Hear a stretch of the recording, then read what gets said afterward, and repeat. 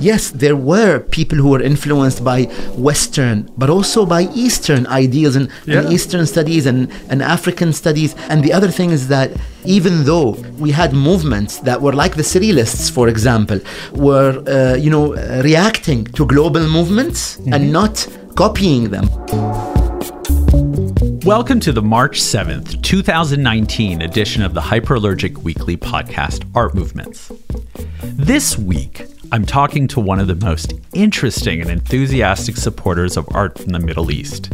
He's a scholar, Twitter celebrity, and head of the Barjeel Art Foundation in the UAE, an organization focused on modern and contemporary Middle Eastern art. His energy is contagious. So with that short intro, let's just get started. I have Sultan Saud El-Qasemi in the studio. Hi, Sultan. Hi, Rag. So we're going to talk about art from the Middle East, contemporary and modern, which is your particular interest. And I love your enthusiasm about it. And that's part of the reason I wanted to talk to you. So let's start at the beginning. First artwork you remember seeing. Go. Very easy to answer. Artwork in general or Middle Eastern artwork? Both. Okay, so the first artwork that I remember seeing is one that I'm actually wearing on my t-shirt now, which is the Guernica. And I remember as a teenager... Well, actually, that's not great. That's a Picasso, but it's the other series, one from that one, Las Meninas. Oh, sorry, this is Las Meninas. I have two shirts. I forgot which one I picked up. But it's the same series, so I totally get it. Yes. So I remember coming across the Guernica through history books and, studying the work and actually thinking about it rather than looking at a pretty picture of a vase of a Van Gogh or the other paintings that you see that you don't really tend to think about. You just admire their beauty and you move on. But I remember coming across the Guernica and thinking, hold on, wait a minute, this is interesting. This artist is depicting a political event. And so that's the one that really stuck in my mind. And then with regards to Middle Eastern, I go back to the year 2000. This is a year or so after I graduated from university, coming back from Paris to the UAE and visiting an exhibition of a Palestinian duo called Ismail Shammout and his wife Tamam Al-Akhal, who had an exhibition at the Dubai Chamber of Commerce called Palestinian Odyssey. And so that was also a very political exhibition. Got it. And so now that triggered this interest? I mean, what happened? Like, what clicked for you that you were like, this is what I want to continue studying? What was that moment? Well, essentially, I see myself as a storyteller. I've been writing a diary for 26 years, daily. I've acted... Daily? Daily. Oh. Every single day. I've acted in shows, in theater, on television when I was young. I've done plays, I've done minor roles. And so I've always seen myself as sort of either play acting or storytelling. And so I see art as an extension of storytelling, telling the story of the Middle East, not through news reels, but through art and culture, which I think is essential. So now let me bring up one point. It's contested. I've sort of changed my minds about it a little bit, but the term Middle East, it's a contested colonial term, but we still use it. Now, why do you think it still gets used? What is it? And shouldn't we be challenging that term? So you see institutions now moving towards using the terms North Africa and West Asia, which I think is a better term. The first day of class this semester was, what is the Middle East? Because I have an issue. Some people talk about the traditional idea of the Middle East, which is, the Levant, the Arabian Peninsula, Iran, and Near Egypt, Near East, the Occident. But then over the past 2 decades, you've had broader Middle East, wider Middle East, greater Middle East. Some of these terms include Armenia. Some of them include Morocco. Some of them include AfPak, which is also another offensive term, Afghanistan, Pakistan. And so it really doesn't make sense. But I look at the region that is from Turkey to Yemen to Morocco, South Asia. I also include India. When I was at NYU Kevorkian, we looked at Armenia. And so it really, for me, is my region of the world, the people I feel connected to. That's right. And it's like, I think it shows the fact that it's almost a psychic space, too, and a psychological space. And for those people who may not know, the term was first used by the Indian office of the British Empire to denote what we consider the Middle East now. So it really was sort of not created from the region, just to kind of give you a context for some people. Okay, so now, what are some of the biggest challenges, in your opinion, right now for art from the Middle East? Well, we have a number of challenges. I would say scholarship is a big challenge, although things are getting better, especially in the last decade. We see a lot of authors, young writers, scholars, publications like Hyperallergic, giving space to not only established writers, but also up-and-coming writers. Right. So this is much better than the 1990s and the early 2000s. But I feel, to be honest with you, here in America, I've had a lot of challenges with getting access to documents and things that I took for granted back home in the Gulf, like artist catalogs.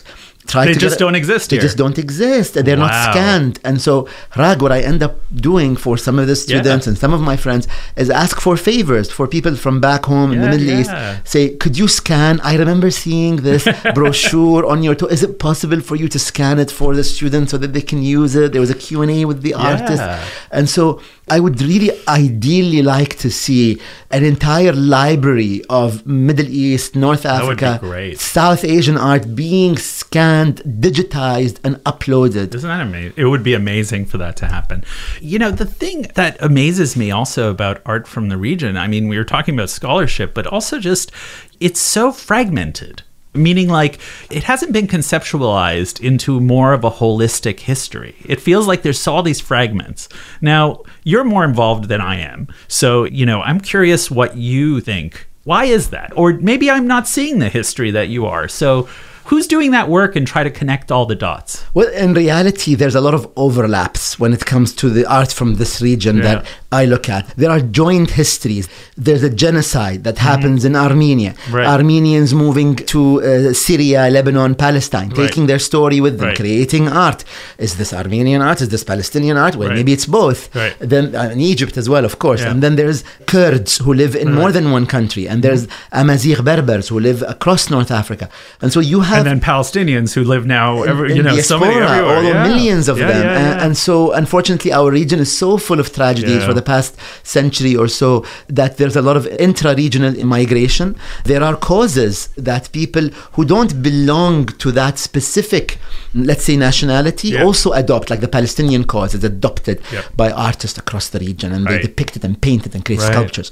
And so it's very difficult to say that it's fragmented, yes, but there's a lot of overlap. Right. So in the 90s, when I tried to study art from the Middle East, I was told that it was, I mean, I'll tell you, I had professors who literally were like, why would you study that? That's just mimicking other styles, or they're just copying from Picasso, as if Picasso never copied from anyone, right? But it was considered derivative. That was the term I kept hearing, derivative. Have we gone past that? Oh, certainly. No doubt. Over the past, I think, 2-3 decades, and even before, by the way, if you look at a book that MoMA just published called Primary Documents, which is great, goes back to the late 19th century. So it documents original ideas, manifestos, theories. But I mean, but at the same time you say that, you know, when I lived in Beirut in the late 90s, most people didn't know the history, or they knew like parts, you know. There was so little. So what was stopping that from forming? Well, I think, you know, access to knowledge, which is something that, as you said, we still face in the 21st century, access to this information. Things are changing very fast. I'd love for this Primary Documents book to be available online because people need access to study. That's right. And so this is, I think, a call for a lot of people who have books, digitize them. We need to have this information available so people write. And then the other thing I would add, Harag, is that, yes, there were people who were influenced by Western, but also by Eastern ideals and Eastern studies and African studies. And the other thing is that even though we had movements that were like the Surrealists, for example, were, reacting to global movements and not copying them, but reacting, they emerged at the same era. Especially in Egypt. For example, we also have unique movements to the region, like in Iran, we have the Sakakhana, we have the Harufism, letterism movement across the Middle East. And so that's a more calligraphy-based movement. That's correct. Just for those people who may not know. That's correct. And I also just want, before we continue, mention the Primary Documents book for some people who may not know, which was released by MoMA, and it's a collection of all these documents translated into English related to Middle Eastern art for the last about 100 and so years, just so people are up to date on that. Now, some of the other movements that people may not know, because you're a wealth of information. some of the movements that, the Art and Liberty, we've talked about a little bit on Hyperallergic. So some people may know, and certainly getting a lot more press now with the Pompidou show and other shows, but what are some of the other movements? Okay, so you have a movement in Kuwait that emerged in the 1950s called Circulism. Circulism was started by Khalifa Al-Qattan, a Kuwaiti intellectual and author, writer, who was very much engaged in the public intellectual sphere in Kuwait, and there's a museum dedicated to him now, started by his European wife, Lydia. There's another movement. Wait, let's hear about this. What's the Circulism? Like, what is that? So Circulism essentially is a little bit of an abstraction, figurative work. It's painting based, but then some people adopted it into a wooden sculpture, like Isa Sagar was very much influenced by him, who was another important Kuwaiti sculptor. And to be honest with you, this is an invitation to listeners to start writing about this movement, because there isn't much written about it. It's just his manifesto, which is in the primary documents book. So now people know where to start. For example, then there's another movement that was started by Shakir Hassan al-Said called the One Dimension in Iraq in the 1950s and 60s. So tell us about that one now. So the One Dimension, basically Shakir Hassan al-Said was a Sufi artist, and he really believed in trying to get closer to God, and the work is very much influenced by abstract but also letterism, and One Dimension is his attempt at bridging this gap between Sufism and art. And so that is another very, very important movement. And he had a lot of disciples. So he taught Hana Mallah, he taught an entire generation of Iraqi artists in the 1980s and 90s. That's great. See, this is like, I knew you were a wealth of information. Here you are. So, okay. Now, I've been to your house in Dubai. You have quite a collection. And of course, you're heading the Barjeel Foundation. Tell people what the Barjeel Foundation is for those who may not know. So Barjeel Art Foundation is a collection of art I started in 2009. Really? It's that late? Yeah. So I think end of 2009, and 2010 was our first exhibition, February. Well, you have quite a collection for something that started so late. I started collecting in 2001. Oh, okay. Got it. So what happened, as I remember, Rag, there was the emergence of social media. That's right. People asking me in 2008 and 9, hey, I saw you post this photo. Where can I see it? I send them on, there was something called BlackBerry Messenger, which I think doesn't exist. So I remember sending people images of work saying, where can we see it? And so I asked the government for a public space. The government of Sharjah in the UAE, which is where the biennial is, gave me a space of about, how do I say it in square feet? About 4,000 square feet, which I used for the better part of 8 or 9 years. And I gave up earlier this year. Earlier 2018. I keep thinking I'm in 2018. And what I did, Rag, instead of that smaller space, I came into an agreement with Sharjah authorities to allow us to use one of the wings of the Sharjah Art Museum, which is a massive museum. It's big. 17,000 square feet, or it's huge. So they gave me one of the wings, in which I have now on display 140 works for the next 5 years. That's amazing. And the focus is art of the region, correct? Art of the region, that's right. So that's great. And now you live with this art too, because I've seen that you have some works, your own works, and you can always tell when you walk into a collector's house whether they love it or not. And you love it.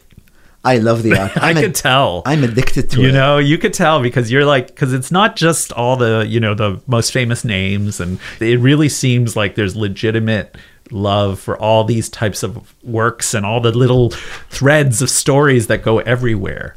Now, you describe your collection for people. So the collection, when it started about a decade, let's say a decade ago, as a serious collection, was very much contemporary and unfortunately quite male focused. I noticed this. And so over the past decades, I've corrected that. It's very much gender balanced, very happy to say. And it's more, I think, modern now. I feel like I'm moving more towards the modern because I feel like people need to see the modern art of the region. And also we'll lose that heritage if we don't preserve it. We will lose it. And that's why I'm a big fan of calling on collectors to put their works on display. And if you think about anywhere between the Middle East and North Africa, where can you go today to see modern art on display? Honestly, I can think maybe a couple of places in the entire region. Where do you go to see a Marwan painting, a Syrian artist? And even then, even when you see it, it's often not curated so great, or it's just a store. I mean, like having been to Cairo's Modern Art Museum, you're like, this is a warehouse, essentially. It's true, and you never know if it's open or not. There's no labeling. Nothing ever changes. That's right. They've been there since the 70s, and they're sort of still collecting dust or something. I don't know. It's weird, though, isn't it? Why haven't museums elsewhere collected? I mean, NYU has some really good work from the region, for instance, but they show it once in a while, and they seem to collect it only in a certain period, and there isn't a lot of additions after that period, during the Shah's period. For instance, in the case of the Iranian art they have. But it just sort of stopped, Why? Well, NYU was gifted this collection by Abby Weed Gray, whose name the gallery carries, NYU here in New York.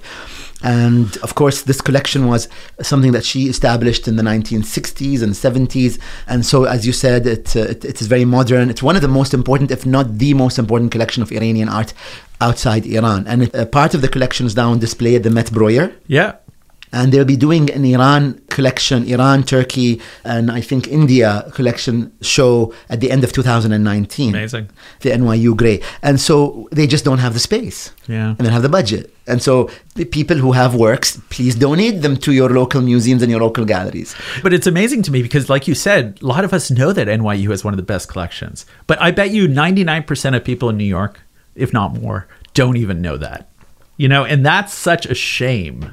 So some of the realities, the geopolitical realities of why that is it because a little bit the region is just sort of painted in this way of like a place of war and chaos? And it's like, this just doesn't serve a bigger kind of narrative in our culture, Because I'm cynical about this. I've seen this sort of evolve, right? You told someone you're from Lebanon or Syria, everyone thought you were like riding camels and, hiding from bombs. This is like through the 80s. It was just the norm. Did it conflict with that idea? What do you think the bigger philosophical reasons might be? Well, I think that there's a bit of Middle East fatigue.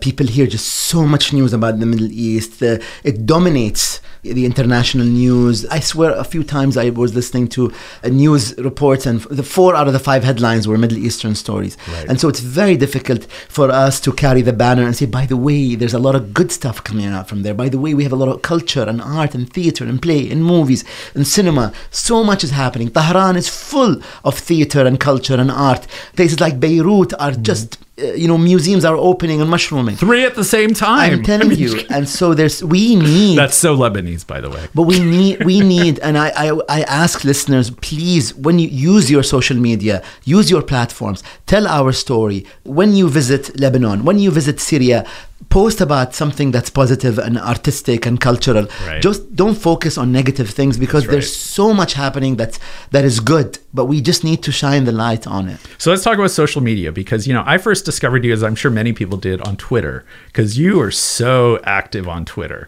That really opened up a lot for you, didn't it? That's correct. Why? Can you explain what it did? So I was active during the period known as the Arab Spring, 2010, 11, 12, 13 even, writing about the I felt, hopeful changes in the region. And sadly, things took a turn to the worst, and we've seen a lot of cultural destruction. A lot of the autocrats not only stayed in power, but are even more vicious than they were. And so I took some time off. I took about 14 months off from social media. And I decided when I came back that I would try to only focus on positive developments or, art and architecture and culture. A lot of people criticize me for this and saying, where are you? There's an uprising happening now in Algeria and Sudan. And I wish them well, but, I just can't do it. It's exhausting. I'm exhausted. Completely. Yeah, I get it. I always say that we just need to do our jobs better and more informed and not just change our jobs. So this is your contribution. Hopefully that will, in the history and culture, I totally get that. Now, the other thing you did, and I give you total kudos for this, is I think you really sort of helped create another image of art from the region and culture from the region and commentator from the region through your Twitter feed, where you seemed much more, you were so open. I'll tell you, I think I DM'd you once and we ended up meeting up in Dubai. Mm-hmm. And, it's rare to find people so open. How do you stay open? while still doing your work and realizing some people are going to try to use you. This is like anything in the world. This is sort of the realities. How do you navigate that? Because I think a lot of people have trouble navigating that. Well, to be honest with you, it gets overwhelming. But I love doing it. I love having my home open. As you know, here in New York, every Saturday I host a cultural majlis. I only found out about that recently. Oh, really? Yeah. Well, my first speaker was an Armenian Syrian. Yeah. Who was it? Razmik Bedarian. Oh, no way. Yeah. That's crazy. And he's an author. Yes. And so in the cultural majlis, I try to host people to talk about cultural issues in the Middle East. As long as they're talking about culture, they're very welcome. And I use the term broader, greater Middle East. So I encompass South Asia and Morocco as well. Absolutely. But again, it does include an element of risk that my house is always open. The other day, someone arrived 24 hours before. He thought it was he thought Friday. He thought that was a Saturday, and he walked in, and I was in my pajamas. Okay, put it that way. And he thought, wait, isn't it Saturday? I said no. I said the doorman just lets you in. He said, yeah. You have so many people who come over, and so my friend once DM'd me and said, your assassin will find you in this cafe. Oh, don't say that. Don't say that. Because, he because I'm always so open and I always welcome people, but there is an element of risk. Yeah. And I remember, a couple of times my mom tells me, Sultan, you must be more careful. I see that you're posting about where you're going. And so what I started doing is I post about where I've been rather than where I'm going. Especially in certain countries when I was visiting in the Middle East, you have to be a bit smarter because I never knew who I would anger. And so, especially traveling in some parts where I feel that I may have irked some individuals with my ideas, I post about where I've been. Yeah, of course, you're high profile. Yeah, I think a lot of us sort of keep that in mind because you just don't want people to know exactly where you are all the time. Because you don't know. Someone has a beef with you, like you said, and you can never predict what that means. But you still haven't said how you navigate that. Because I'll tell you, as somebody who's also likes to be open, it's hard. It's emotionally very hard because people have agendas and they're not always nice about them. And so what do you do? What do you do to take care of yourself? Harag, what happened in 2017 was that it got so bad that I just deactivated my Twitter and my Facebook account. So that's what happened, I just took over a year off and I said, I need this time for myself. I joined the gym. I started exercising. I started reading more, meeting less people, just giving myself the attention that I needed. And when I reactivated my account, I said no more political engagement. I muted all the imagery of death and destruction that I was seeing, all the accounts that were posting images of dead children. Which I hate. And I understand that sometimes there's a rationale. I just can't take it. I just can't take it. I'm sorry. Some people say, well, you need to see what's happening. And I understand that. I just don't want it becomes numbing. And so I muted all these accounts and I only now try to look at what's positive and try to reflect that and distribute that and share that with the world. Amazing. That's so great. So now, what are you excited about in the region? There's so much energy. I mean, it's bursting with energy. At least that's what I'm seeing. And I love seeing that. But at the same time, I just wonder whether it feels still like a lot of artists, they do well and they sort of move on, and they kind of, when I say move on, I mean they move to Europe or they move to the US, but they're not staying necessarily. What needs to be done to keep artists in the region, and have them anchored and be able to have sustainable careers there? So there is this myth that all these artists have left. The honest truth is that the most high-profile artists have left. Right. And I always think about this. I remember tweeting a few months ago saying, can someone in Iraq start posting about Iraqi artists in Iraq? And there is so much cultural production happening there, but nobody knows. We know about the Iraqi artists who live in Europe and North America, which is fantastic. But what about what's happening in Syria? What about what's happening in Iraq today? Nobody talks about it. And there's so much happening. And these people might not be on social media, but what about the people who are on social media? I remember always saying, please start writing about them. We need to feature their work because they're the ones who really reacted to what happened with the Yazidis and what happened with ISIS and with the cultural destruction, rather than the artists who reacted from abroad. And they have the right to do that. There's something different about living in that world, and I feel that there's so much that happened there, that we haven't seen yet. But at the same time, those that do stay, you know, it's the contemporary plague of the artist who lives in many places. So it's often Beirut, Paris, or their bio says, you know, Cairo, Munich, or, you know, so there's also that a little bit too that goes on. So even when they stay, they're often always connected to other places at the same time. So if you go back to the 1960s in the region, a lot of people didn't know about the artists who were making some of the most interesting art. It was only 20, 30, Kadhim Haidar. We only really knew about the great work he was doing after he died. And so I bet that there's a lot of artists now, men and women, doing a lot of great things in the region. We just don't know about them yet. Maybe for security reasons, maybe because the media is busy, maybe because people like me are just writing about those living abroad. And I think this will eventually be known to us all. Okay. So now, I also want to hold you up as a good example, in my opinion, of someone who has privilege who uses it by raising awareness about different things. Can you tell a little bit about how you use your own privilege as in your own position and how you sort of use that to help raise awareness about certain things? So again, I mean, I'm so lucky and I'm so fortunate, and I owe this to my mom and my dad, you know, and I also worked very hard when I was young. But again, the majority of what I have is from my parents. And so I have access to figures of authority, and I go and I speak to them about important things. I write articles in which I try to explain, for example, the importance of, you know, giving nationality to people in the UAE who've been there for so long. And I talk about this with the officials. I talk about... So for people who may not know, you're connected to some of the ruling elite in the Emirates, specifically Sharjah, correct? That's right. So... that's what, just so people have a context. Go ahead. Thank you, Rag. And so, for instance, I remember once there was this risk of a certain building being demolished in the UAE. Right. I wrote an article about it. I thought it was a very important modernist structure. And I was called by the daughter of the ruler of that specific emirate, without going into details, called me and said, explain to me why this building is important. And I said, these are the reasons why. And she said, this building, we will make sure to protect it now that we know. That's fantastic. And so, you know, these are the little things. Because, you know, the modern architecture of the region really is under threat. And especially in the Gulf, there's some amazing architecture. Yeah, because of this hyper-capitalism and destruction that's happening. And no regulation in many ways. You know, yes, it's like, right. I remember going to Kuwait, you were there at the time, and some of the buildings are incredible.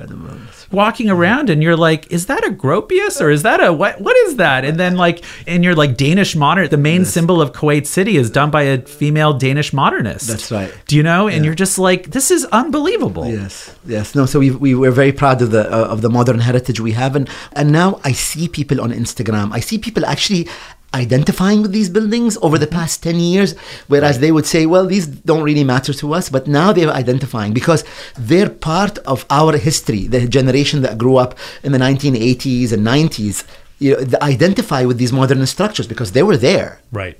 And so there is this push to protect modernist architecture in the Middle East. But not just that. Again, I use my financial privilege, and I come from a financially privileged background. I use that to buy art, protect it, put it in museums, fund scholarship, fund books, and most of our publications are online. I'm very proud to say that. Great. And to be honest with you, in the past couple of years, I've moved towards academia. Why?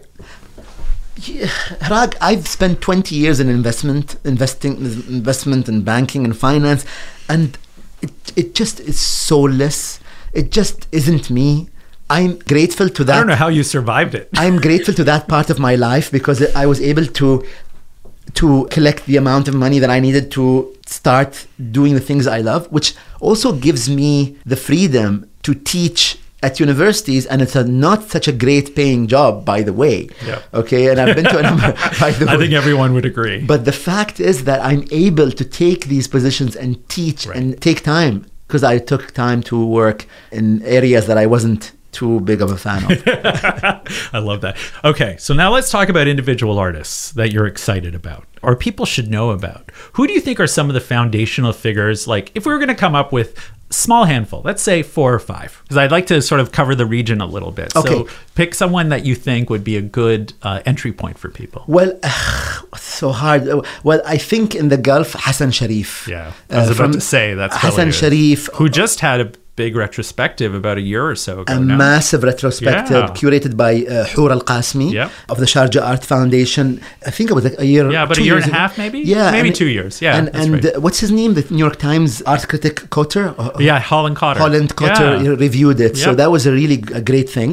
And I understand that the exhibition is traveling to Europe, to a couple of museums at least. So I hope people get a chance to learn about this artist. So this artist was an Emirati artist who, again, multidisciplinary, started doing a lot of performance art. So you can imagine in the late 1970s, early 80s in Dubai and Sharjah, he would, draw with chalk these boxes like hopscotch. What do you call that? What do you call that? Yeah. So like imagine that kind of chalk drawing, and he would jump and have pictures taken of him. And I think a lot of people thought that he was slightly, not all there.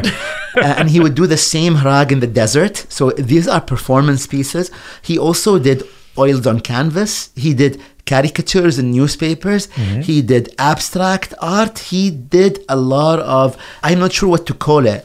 How do you explain his art? Yeah, I don't know. It's conceptual. It's many things. It's certainly conceptual. Yeah. He uses raw materials. He definitely was a critic of this ultra-modernization that the Gulf was going through. Mm-hmm. He would use a lot of oil products, like sandals and plastic, and just dump it in a place. How did he support himself? And what was the reception to his work initially? Because now, of course, his work is being celebrated. Yes. But I'm guessing for a while there, that wasn't the case. Yes, so that's right. Well, he did have some recognition towards the end of his life. Of course, Sheikh Ahour in Sharjah, there was a retrospective in Abu Dhabi for him a few years before he died. Mm-hmm. It came slightly late, but as many artists, Harag, unfortunately, they end up having government jobs to sustain themselves. Sure. And so he was one of those cases where he worked for a newspaper, which is a government-owned newspaper. So it's indirectly government. That's wonderful. But he had the resources then to make the work and store it and all the... because that's the realities, right? That's you have to be able to store this stuff and deal with it and show it. Well, where was he showing, for instance? So he was a founder of this art space called the Flying House in the late 2000s, and so a lot of his art was on display there. Of course, a lot of these artists, Harag, would gift works to people or ask people who have large storage to keep works. I remember when I went to the Flying House, they said, well, let us know when you're coming so we can ask people to bring works so that we can show them to you. Wow. Yeah. That's great. This was quite common in the Middle East. So it's almost like communal kind of effort. So now let's go to North Africa. Any artists there that you think would be... I love the Moroccan modernists. They are my favorite. Yes. They're the thing is, I think most Western audiences that have never seen it, their minds will be blown. Let's talk a little bit about that. Okay, so you say Moroccan modernists, and I feel a shiver go down my spine. So again, Morocco is one of my favorite countries in terms of art. How did they have that much great art coming out of that country? They didn't have war. Well, that's probably a part of the answer. Part of it. So Moroccan modernists, I think of people like Ahmed Sharqawi, Jalali Gharbawi, whose name literally means East and West, who adopted a lot of Amazigh motifs in their art. I think of the work of Farid Belkahia, who was such a forward-thinking artist that he bridged the concept of craft with fine arts. And you have to keep one thing in mind, that when the colonialists arrived in the Middle East, they separated what they regarded as lesser art, which is craft, from fine arts, which is painting. So glad you said that. Yes. Yeah. And so you had a movement in the 50s that rejected the Western understanding and say, you know what? Craft, work on skin, leather, using henna, this is part of our artistic tradition, and we're going to use it. And Morocco is sort of a rare thing that those traditions stayed without being interrupted. That's because correct. of because there was no war or revolution in the same way that some of these other countries have unfortunately severed ties to those traditions. And you also have a lot of artistic movements that came out of Morocco. Of course, the School of Casablanca is the most famous, although there were others. And what that school did was really go and display art in public. They went into the public squares and hung their paintings in the public square. And I can't think of many other movements, many other places where oils on canvas was hung, and not graffiti on the wall, by the way, which they also did in Asila. They also did that, but they hung oils on canvas in public for people to see, which is fantastic. And what was the reception to that? Well, I'm sure the reception was, diverse. People maybe stopped and looked at this work, but people started identifying with it. It wasn't too odd. The colors. I think some people thought that this is a performance piece. Tourists were living there. Morocco had a lot of Europeans, so that's why you see a lot of Europeans who bought Moroccan art in the 1960s and 70s. And so, it was such a mixed bag of European collectors, corporate collectors. The monarchy would collect, local collectors, individuals, and that's why that's why it's the best preserved. Some of the best preserved, that's correct. That makes total sense. And the thing about that also really fascinates me is the fact that the Moroccans really, they didn't just keep it in the art gallery. It was also graphic design. Mm-hmm. It was also like somehow it sort of bled into the culture in a way that sometimes those artworks kind of stay in the galleries and in a certain elite milieu. I mean, the brochures they produced and the books they produced and the posters. And why did it work that way there? Well, Morocco, like other countries in the region, like Iraq and elsewhere, what you had was a collaborative effort. Mm-hmm. You had artists who would work with architects, who would mix with playwrights, who would mix with authors. They would work together. They would design catalog covers for each other. They would tell each other about their histories. You think of a magazine like Souffle, which was produced in Morocco in the 1960s. That magazine is a great example of text that is written by these very esteemed intellectuals, but also laden with art by male and female artists like Shaiba, like Mohammed Shab'a, like Sharqawi, and so many others. And so I don't know how to explain it, but as you said, maybe the fact that there wasn't any destruction there. Maybe the fact that you had corporate collections. Or also what you said about the fact that craft and art weren't so divided in the same way. What is probably really clear from our interview is Sultan is a font of knowledge on the topic. Then we started talking about his teaching, specifically a course that he'll be heading next spring at Georgetown University in Washington, D.C. And unlike a class he's teaching at Yale currently, this one will be a little more political. And he brought up one organization that I knew very little about that was really influential in helping the development of modern art in the Middle East. People in America established an organization called the American Friends of the Middle East, AFME, and they supported over a dozen exhibitions of Middle Eastern artists and brought them to America, supported their publications, they took them on tours, they organized interviews for them. I didn't know about this. Of course, and there's so little available. Who was in these shows? Well, the most important artist that they showed, I think, is Jawad Salim of Iraq, which I'm glad we were able to bring up, who had his really big break in this tour in the early 50s in America, and so then goes back to Iraq and creates this giant mural called Monument to Liberty in the late 1950s, which actually ends up killing him because he's so exhausted that he works for 2 years to complete it and dies before it's finished. What? He was 41 years old. He was my age. Wait, how did he die completing a mural? It's a giant mural. It's huge, and he worked with another architect, with another Iraqi, who was Rafat al-Jadarji, who's still alive, knock on wood. Yeah.